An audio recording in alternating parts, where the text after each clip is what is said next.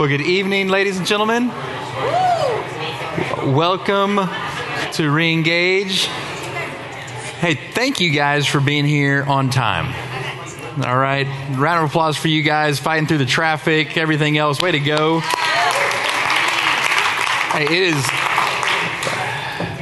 it is, we know it's a sacrifice, one, being here every single week. We know it's a sacrifice getting here early. And then for you guys that have young kids, we know that it's a sacrifice as well just to get everybody here fed, get them to kids ministry. But here's one of the things we want y'all to know is that we believe that sacrifice is absolutely worth it. And I believe that you all, since you're here, you believe that sacrifice is worth it. And just want to continue to encourage you all to take your next step of faithfulness. You know, each and every week there's just a call to take your next step of faithfulness. And that's the same thing that we would ask of anyone in this room. And so whether it's one of our leaders, whatever it's someone on staff here at Watermark, that each and every week we want to be asking ourselves, what's our next step of faithfulness? And the reason why we believe coming here each week is worth it is because there is no pain like the pain of broken relationships, especially between a husband and a wife or a parent and a child. For all of us, there's no pain like the pain of a broken relationship. And so tonight, one of the things we're going to talk about is just why coming to Reengage and fighting for unity, fighting for reconciliation, fighting for growth in your marriage is so important. Because when there is brokenness in relationships, and when that brokenness in a relationship moves towards divorce, there are consequences. And many times those consequences are really big. And so up here, we have 3 of our Reengage leaders. And the commonality for each of them is that they are all children of divorce. And so tonight, they're just going to share a little bit of their perspective as brokenness came into their own home and as they walked through that and as they continue to grow, having to deal with some of the consequences of that, what that was. Because we know for some of y'all in this room, y'all are in a spot right now where things are really good and you want to continue to move to great, which is amazing. And we know that some of you might be contemplating divorce or have contemplated, is divorce the best next step for your marriage and even for your family? And some of you in this room are divorced and trying to figure out if there is there hope and healing. And so right now, what we want you to do is just kind of roll the tape forward for you, that if you make that decision and take that next step forward of divorcing with your spouse, what are some of the things that are going to be brought into your own life and also the life of your children, you know, so that you can really weigh the cost of why fighting for oneness in your marriage is so important. And so we've got Brett, Alissa, and Bobby. And so we're going to kind of turn it over to them, share a little bit. We'll dialogue in between each one of them.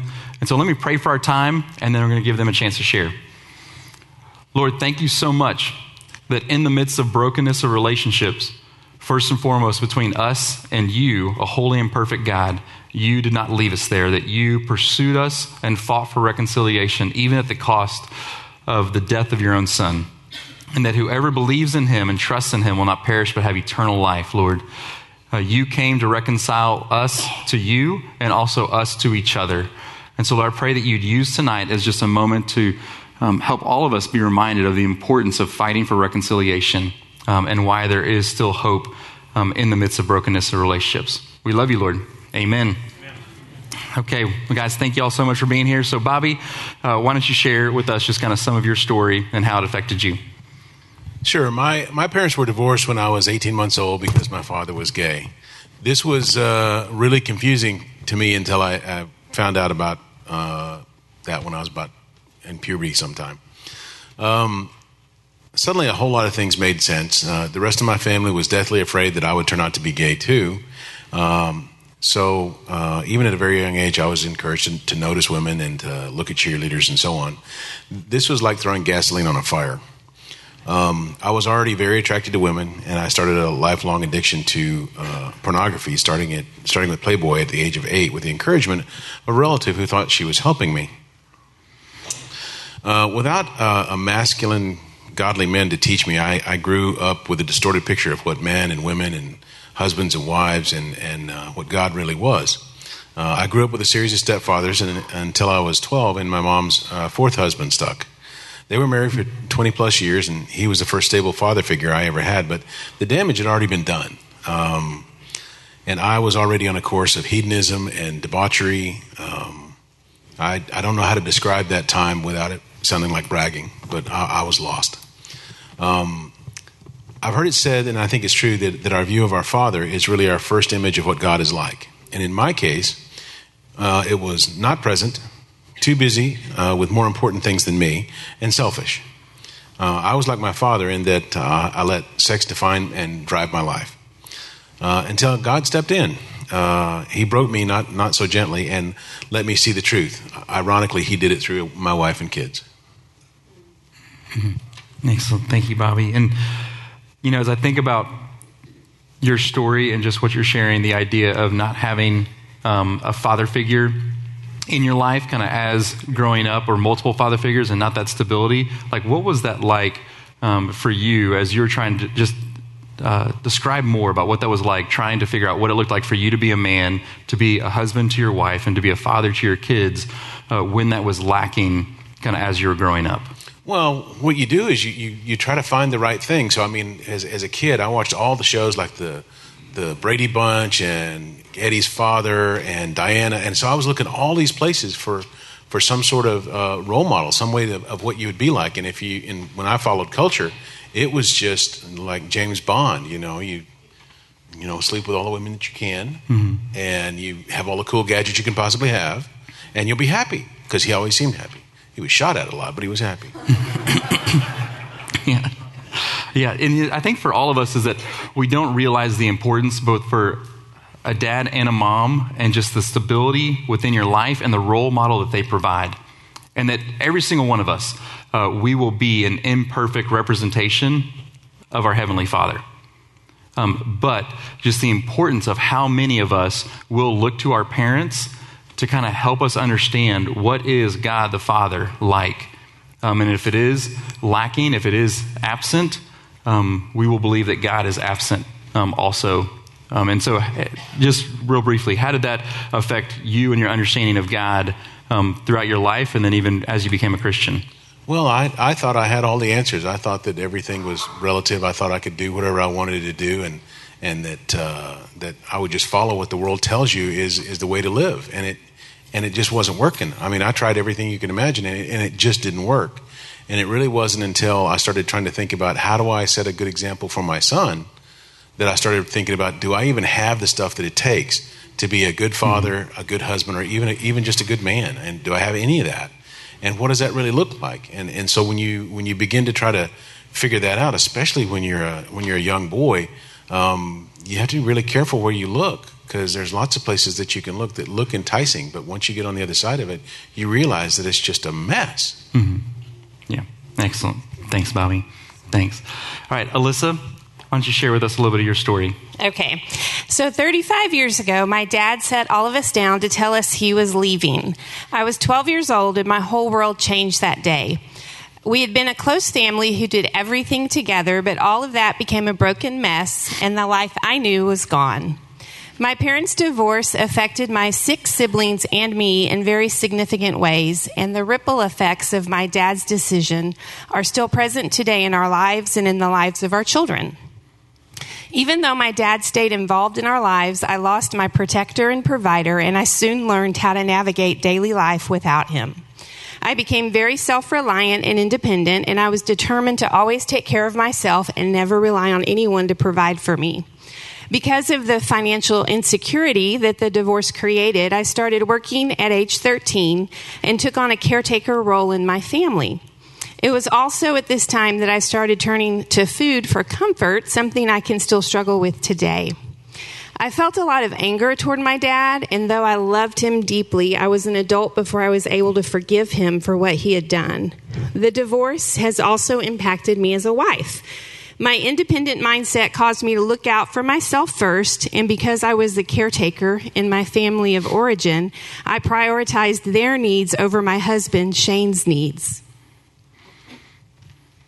It was hard for me to connect emotionally with Shane in the early years of our marriage, and even now, after 24 years as of Monday, I have a really hard time being vulnerable. I can now recognize how detached I become during moments of conflict, and I have to make myself lean in and engage. In my darkest moments, I feel like I will never be able to love Shane the way I should because of how damaged I feel from the divorce. It's only by God's grace that we ourselves are not divorced, although we came close. Today, our marriage is strong and sure thanks to God's redemptive work in our lives. The divorce has also affected our children.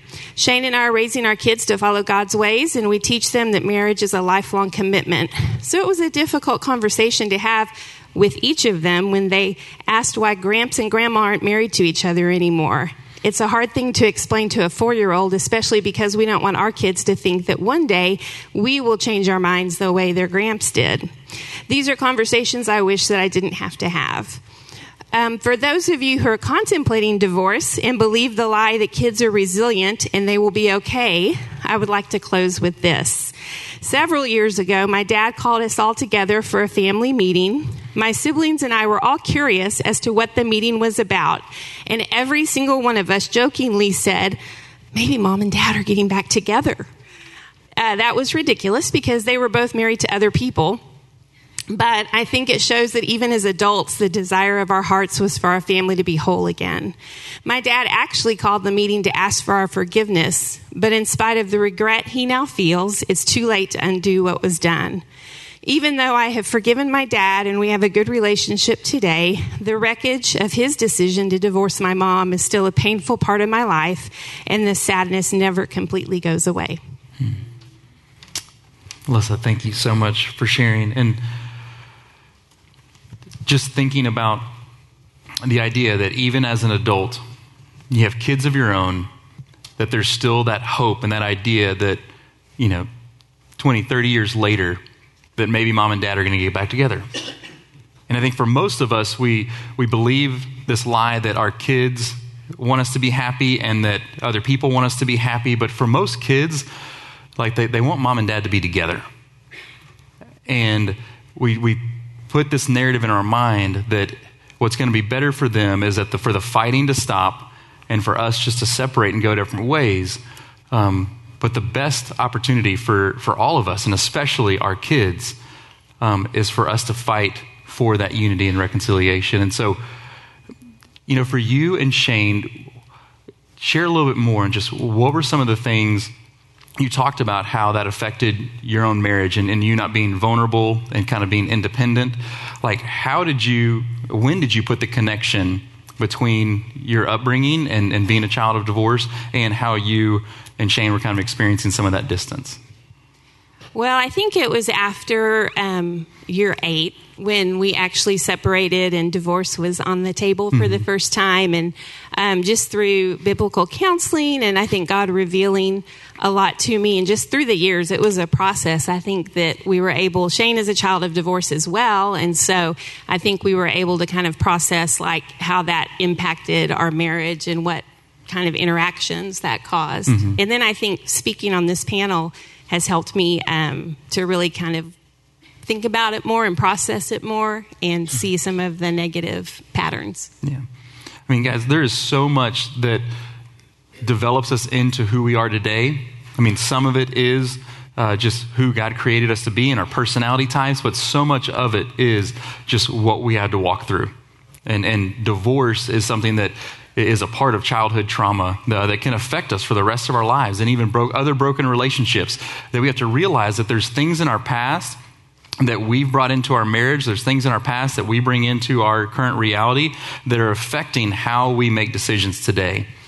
And I would just take a time right now just to encourage all of us to consider really going back in the past and thinking through how did things, both the hurts, the habits that I've made, the addictions that I've given myself over to, or things that have happened to me, how are they affecting me now in my relationship with Christ, my relationship with my spouse? And there's, I believe, no better place than here on Monday nights at Regeneration to really work through everything that you've gone through in the past. If you're a child of divorce yourself, or if there's something else that has kind of introduced just a lot of pain and hurt, whether it's self-inflicted or something that's happened to you, just to understand more of what might be hindering between me and my relationship with my spouse. And then also one of the things Alissa talked about is how she became really independent. and that she wasn't going to allow, someone else to kind of control whether, she had food on the table or even decisions. And one of the things, we'll see typically for children of divorce is that they'll go one or two directions. Typically, unless they're able to kind of process through it in a healthy manner, is that they're going to become really independent and just kind of say, I'm going to, keep you at an arm's distance and make sure that you don't hurt me. Or they go the other direction and become overly codependent and clingy, just fearful that you're going to leave as well. And again, that's just why it is so important to have stability within the home, because it helps us raise kids to be healthier adults. And I mean, with everyone on this panel, because of God's grace, because of the body of Christ, because of God's word, you can move towards a place of health, but we don't want to put, a setback in our kids' lives. And so, Brett, why don't you share your story? Sure. My earliest childhood memories are of my parents fighting. And I can remember even probably at the age of 5, lying in bed and listening to them arguing. So that even in my bedroom, when the door was shut, I was in bed and I would just hear terrible fights. I mean, clearly, could pretty much hear everything they were saying to each other. And so even at that young age, I remember worrying that I don't know how I even really knew what divorce was, but I can remember worrying that was going to happen. And so when I was 8 years old, they did divorce. And all of the anger that I had been exposed to made me angry. And so for the next several years, I was regularly getting into fights in school. When I was 11, my mother remarried. And my stepfather's job led us to move across the country pretty quickly after they married. And so what little security I felt at the time had come from my maternal grandparents who lived nearby and from my friends who I'd known pretty much all my life. And so the change of leaving all that on top of the divorce was just devastating. So my younger sister and I would go twice a year across country to visit my father. It was a terrible experience, and I dreaded it. Because he would spend a significant part of the time telling me that the court had decreed when I turned 14 that I could choose with whom I wanted to live. And that was, a child can't make that choice. Now, I wouldn't have chosen him because he was an angry man, but I couldn't say that because it would make him angry. And so I just had to pretend that I would consider it. And it always produced terrible anxiety. During our visits, he would constantly talk bad about my mom. And after he remarried, my stepmother would join in the talking down of my mother. And so my mother, meanwhile, really just didn't recognize the serious effects that the divorce and her decision to remarry and then move us across the country were having on my sister and me. And it was quite clear to me that her own pursuit of happiness, her own happiness, had just simply blinded her to the effects it was having on my sister and me. Now, I know that in retrospect, she saw the damage that was done. Ultimately, all of this led me to be a very lonely child who felt insecure and depressed. My stepfather's career led us to move twice more while I was in school, so that was an additional source of insecurity. So by the time I was 14, I began to experiment with alcohol as a way of dealing with insecurity and depression. And the dependence on alcohol that manifested continued into adulthood and became a serious problem for me that almost cost me my marriage and my family. And fortunately, when my wife put divorce on the table, I turned to God and He rescued me from my brokenness as I fully submitted to Him. And so today, my wife Jan and I have turned our lives over to God, and He's healed our family in ways that we really, neither one of us could have ever imagined. And so I would just say that if you think divorce will improve your life, I would beg you to reconsider. Turning your life over to Christ and let Him lead you and your family to the life we were created for is the answer. And you can't give your child a greater gift than you giving your life to Christ, following him, and then wholly committing to your marriage. Mm-hmm. So, Brett, for you, and I love sitting and talking to you because you're a thinker and you're always, if you want to talk about anything about God and questions that you have, Brett serves in our ministry Great Questions, and you can go to that on Monday nights, and also he's just a great person to dialogue. And so as you think about looking back on your life and how your parents' divorce and just the instability there just affected your view of God as a child and also as an adult, to the point to where maybe hindered you for a while of being willing to trust in Christ and trust in God. Yeah, I think one of the big things, and as you said earlier, it's absolutely true that people form their view of God largely through their parents and particularly through their father. And so when my parents divorced and then we moved across the country, my father could have come to see us more often than he did. What happened was really our interactions only happened when we went to see him. And that was really the kind of person he was.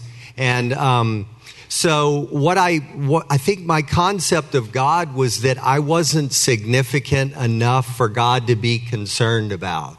I thought that God had bigger things to deal with, and that I was just not significant. And so that's really, I think, the biggest impact is I just didn't think I registered with God somehow. Excellent. Thank you, guys. Can y'all give it up for them as they shared?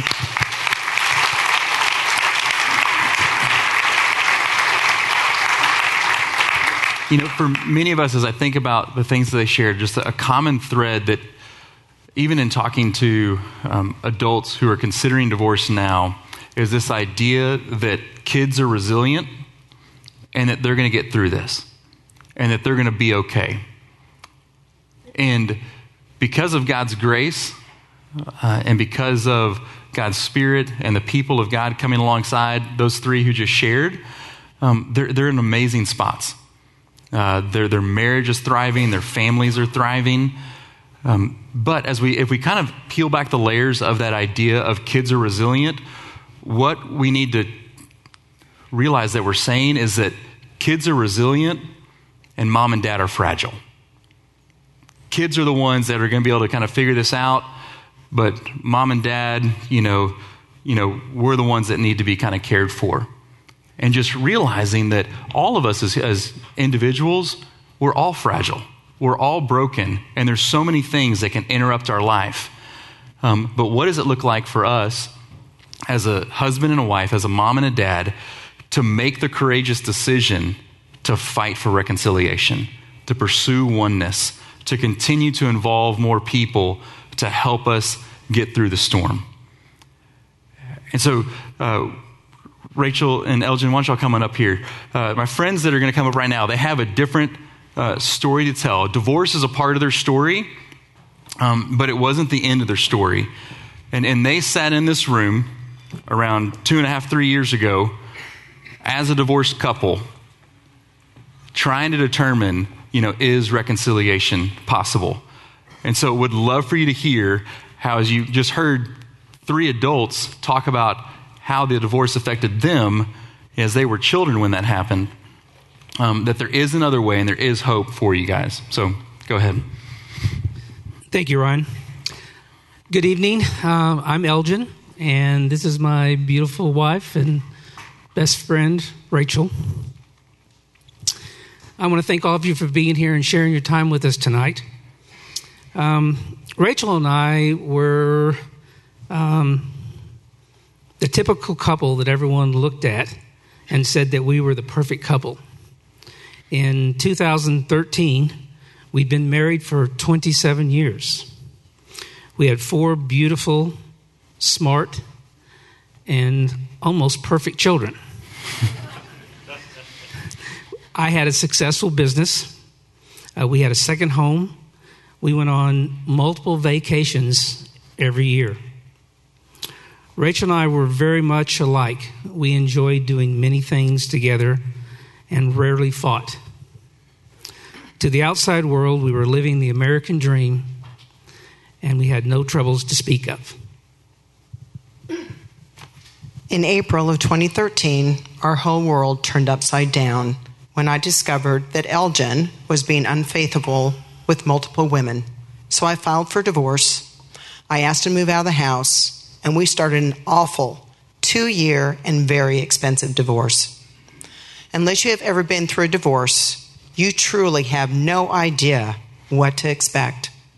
It is mentally and physically draining. It is an emotional roller coaster that is constantly on your mind and that you can't get away from. It has a domino effect that impacts everyone around you, especially your children, even if they are adults. If people would put the time into their relationship in exchange for the time it takes to go through a divorce, that divorce would probably not happen. If you are a couple that both help and contribute to taking care of younger children, there is no recourse that can be done if one of those parents do not show up for their weekend or their day. Divorce is horrible for everyone. You, your spouse, your children, your family, your friends. It forces all relationships to choose a side. And if they don't choose your side, they are seen as disloyal. During the 2 years that Rachel and I went through the divorce process, we tried to reconcile. We went to marriage counseling once a week, but my infidelity continued, and in December of 2014, our divorce was final. Shortly thereafter, Rachel gave me a book titled The Purpose-Driven Life by Rick Warren. The book was biblically based, consisting of 42 chapters. I was to read 1 chapter per day, no more, no less. As I read the chapters, I felt like God was speaking to me. When I got to the chapter on Christ's crucifixion and resurrection, the story grabbed my heart.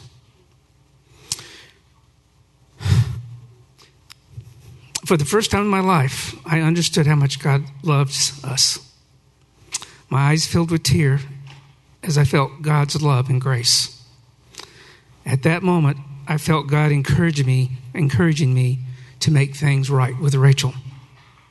After all, if God could send his only son to die for my sins, I surely could put all my sinful desires aside to make things right with Rachel, my family, and God. I called Rachel the same day and asked her if she would go to dinner with me, and she accepted. At dinner, I told her about my experience with the book and that I was ready for a monogamous relationship with her if she would give me one more chance. And through all God's glory, she accepted.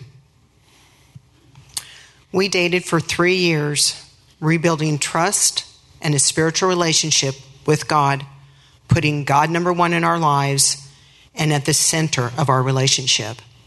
During those 3 years, we got help from attending the Re-Engage program, and we started marriage counseling again, but this time with a biblically based counselor.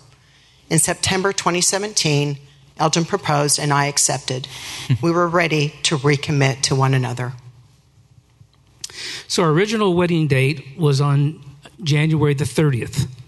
So I wanted to remarry on that same day and renew our vows. But January 30th, 2018 was on a Tuesday. Which was not a good night for a wedding. But January 30th was an important date for me. So we decided that since Re-Engage had played such an instrumental part in our reconciliation, that the only fitting thing to do was ask Ryan to perform the ceremony here at Watermark with our immediate children. Mm-hmm. So on January 30th, we had that ceremony here, and then the following weekend, we had a larger celebration with our entire family and all of our friends. So we have a picture that we brought tonight that we want to show you. So this is the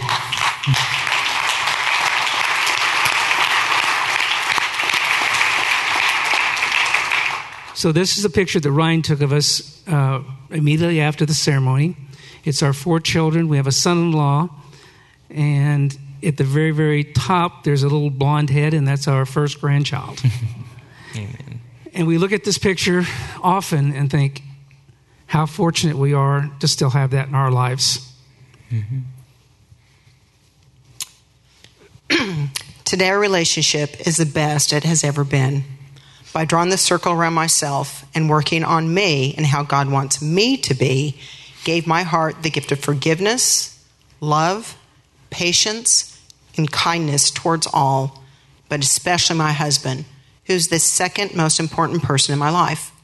I want to treat the second most important person in my life with love and kindness every day. We would not be here today if it wasn't for God's grace.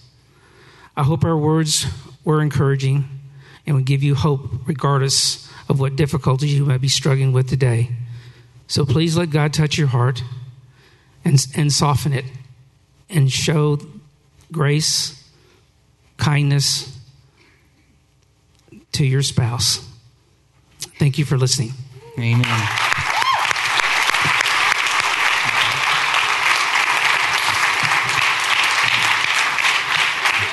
Thank you so much.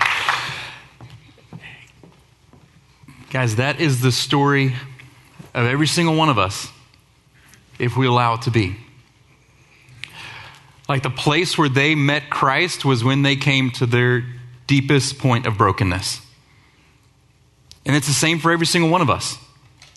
It just depends on how deep does that brokenness need to be. For Elgin and Rachel, it was the brokenness of 27 years of a family and experiencing the pain and the hurt of divorce that led them to a place to not just play church and attend to a weekly gathering, but realize that there is a God who loves them, who died for them, and wants a right relationship with them. The same is for us. How far does our brokenness need to go before we stop trying to manage this life on our own and surrender to God? And then the same story for them. As they move towards reconciliation and draw the circle around themselves and allow the body of Christ to come alongside them and encourage them, they took one step after another of restoring their relationship, of rebuilding trust, of asking for and extending forgiveness, and a marriage and a family was healed. And that's available for every single one of us. Whether things are great right now and they can continue to get better, or you're at a similar spot that they are, or they were. And so just realize that what God offers every single one of us is hope and healing. And what God wants for us is so much more than we could ever hope and imagine. And it's just available. And so I just encourage you guys, if I know that tonight, as we listen to 3 different stories of how divorce affected, the children of divorce, now that they're adults, it was sobering. And it was purposefully so. And one of the things as you look at research, kind of January is the time when most people decide, let's finish this. Let's have a new year and a new me and a new relationship. And hopefully from their story, you'll realize there's many consequences, with our children, with other relationships. And then hopefully from the Allen story, you realize that there is hope and healing no matter how far gone you are. Guys, 2 months ago, we celebrated another couple that was divorced for 11 years. 11 years, and they got remarried to each other. Because of Christ, because of His Spirit, because of His people. So it doesn't matter how far gone you think your current situation is, there's hope and healing. There's hope and healing. Amen? Amen. All right. Guys, if this is your first time here, we just want to say thank you so much for trusting us with your Wednesday night. We're about to go a bunch of different directions. And before we kind of head to where we're going to be going next, I have a few announcements. One is we've got a bunch of things to celebrate, like the Allen story. We want one of you guys to pursue each other and date one another. And so we've got a gift for a little date night, and then also something to help you continue to cherish one another. So if you've got an orange ticket, grab it, take it out. First number is 130. It's a lot of y'all. Great job. It's coming to you, Will. 5. So 13054 2. Come on, here you go. Excellent. Take your bride on a date. Guys, another thing we have to celebrate is there are 7 groups that are finishing up tonight.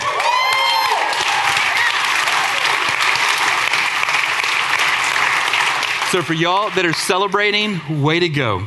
We are so proud of you for continuing to take that next step of obedience, of just coming week after week, working on yourself, working on your marriage.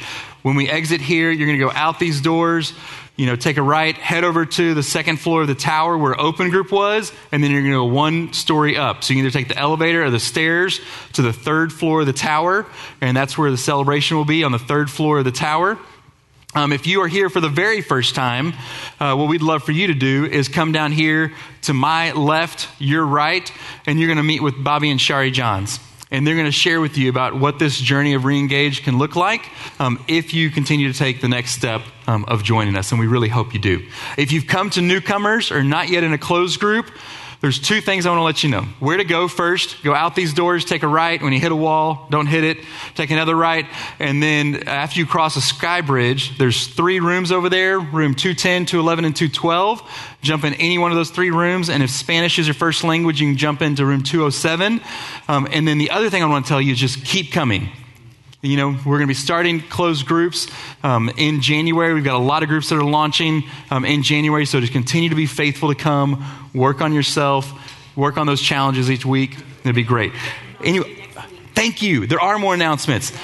Next slide, please, David. Okay, 2 more announcements. Next week, over the Thanksgiving weekend, we will not have reengage here. We would encourage you to reengage at your home. Find something to listen to read together. Continue to work on your relationship with Christ and your marriage. And then the following week, we will have reengage, but we won't be in this room. So there are going to be 3,000 of your closest and my closest friends that will be on campus that night for a Christmas concert. And so we will be meeting kind of in stage 2, which is the large gathering room on the other side of kind of the tree fort.